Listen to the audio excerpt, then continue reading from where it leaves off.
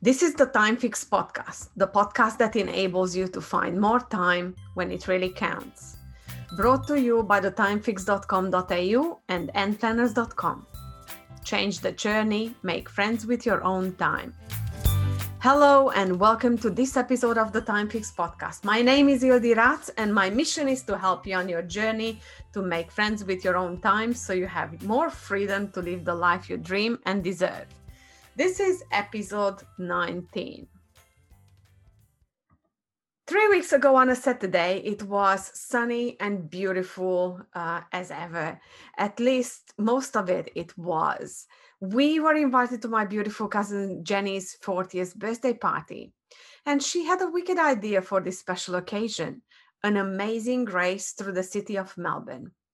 Well, I'm always up for some fun. So my gorgeous daughter Luca and I joined the birthday gang in the city, all dressed up in 80s themed jeans and shirt.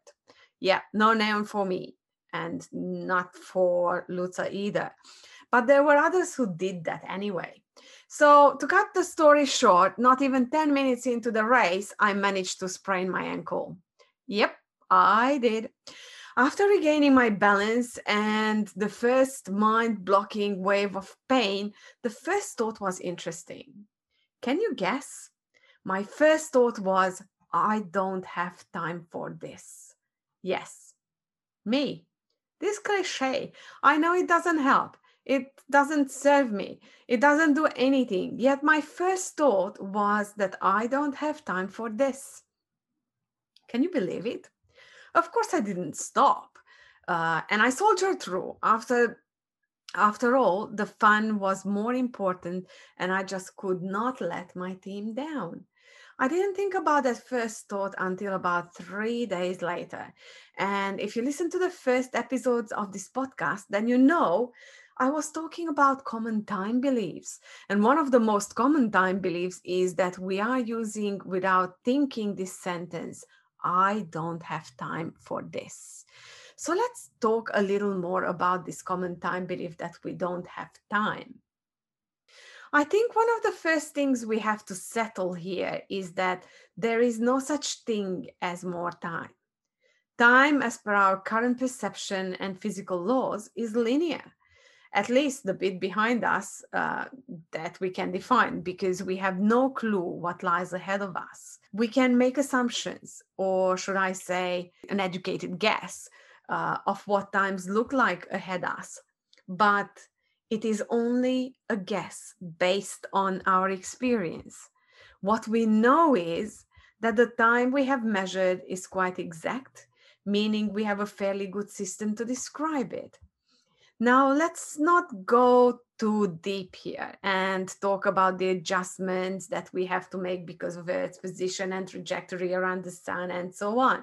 Let's not go into the physics of how we define time exactly. And of course, those adjustments in our real human life and perception that are anyway too small. So they are literally insignificant. Plus, nowadays, adjustments are made on a regular basis on atomic clocks. So, frankly, those seconds or fractions of a second do not affect our perception of passing time. Only a positronic brain would be baffled by these discrepancies. So, what we have is a good description of time, a measurable, fixed way of describing it, something we can rely on and can easily keep track of. The assumptions that are arising based on the measured and proven by physics are that we all have 168 hours a week.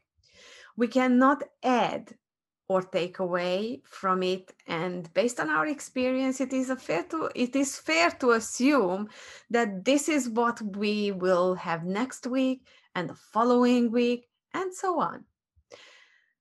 What is really interesting about this is that no matter what we do, we will go through this time.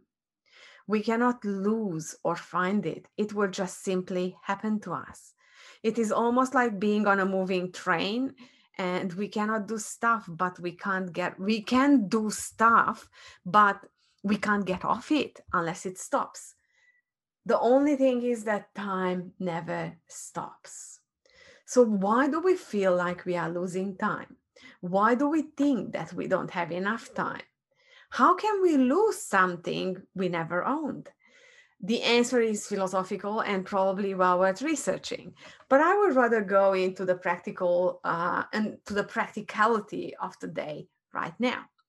Every time you catch yourself thinking, I'm losing time, one of the things I make sure to clarify is, what does this mean to me?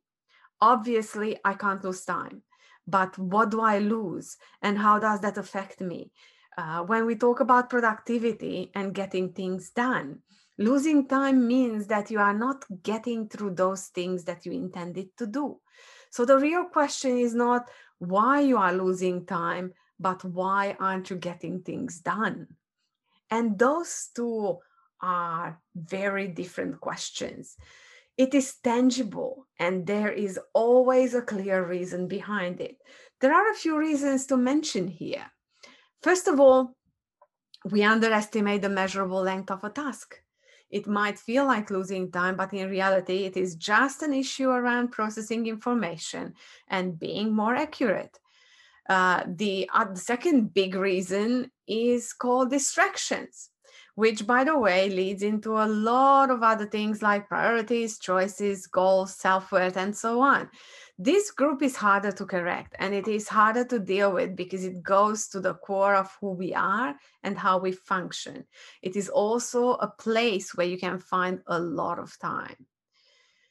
Did you like this sentence, finding time? You might say right now, didn't you just say that we can't find time?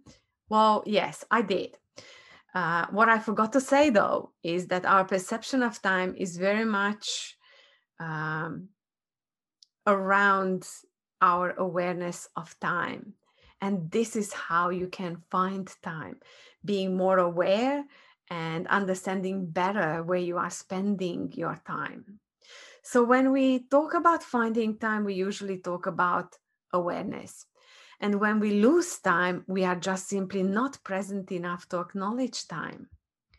We also use this concept of losing time for those times when we are doing something that is not perceived as productive or useful, which again is a very interesting concept. Why do we feel like that is a lost time? Getting back to getting or not getting things done from a timely perspective, all that matters is if we know and can do something about it. What does this mean? If the reason why we lose time is rectifiable, well, that is important. Why? Because this is how you can create or find more time. But if it's not, then it is just a waste of time to even think about it. I hope I managed to put time yet again in a different perspective for you. And maybe after this podcast, you will find yourself being more aware of the time and how you are spending it. And don't just label time that slips away and seemingly unimportant things in life as lost time, but rather stop and think about those moments so you can either start appreciating them or so you can start actively changing things so you don't feel or consider time lost like that. Before I finish, though, I would love to leave you with another thought. As much as we know how much time is behind us, we know how it has passed and what it meant. We have no clue what lies ahead of us. And this is where it becomes very personal. Because if we talk about time as the big thing that moves forward no matter what, then we can't stop not acknowledging that from the perspective of time, what we do, what we are, our existence as a person, or even as a human race is just insignificant. If you get a chance to read this book, it's called Life in Half a Second by Matthew Michalowicz. He makes this amazing analogy where he assumes that Earth is 1 year old. And he says that if you look at this in our human timeline, then we need to realize that humanity has been around for about 23 minutes in Earth time. Our existence is not long enough yet to be remembered in human perception terms. Or it might be maybe the most remembered. We don't know yet. Point is that as much as time is measurable, it only becomes relevant and important when we fill this concept with our important stuff. So maybe it is important to make those 23 minutes memorable from the perspective of Earth, whether it is from a good perspective or from a bad perspective. I don't know. I can't answer that question yet. But he also makes a really interesting other point. And he says that we know what is behind us. We measure our birthdays, which is the past time on Earth, but we don't know if there is a tomorrow. We only assume that there is tomorrow. And often we make important decisions based on the assumption that we have years ahead of us. And the reality is that we don't know it for sure. So maybe, just maybe, we should spend more of our energy in the present. And we should acknowledge that if something can be done today, maybe it's worth doing it today, because who knows if there's going to be a tomorrow. And I often hear people say, I'm going to do this and that when I retire. We don't know if there's going to be that. We don't know what lies in the future. So I do believe that it is important to do whatever we can now, not tomorrow, especially if that thing is helping us move closer to our dreams. Thank you for listening to the Time Fix podcast. This was Ildi Ratz, your host. If you haven't already, please remember to subscribe so you are the first to know each time a new episode becomes available. And don't forget to start changing your journey while making friends with your own time.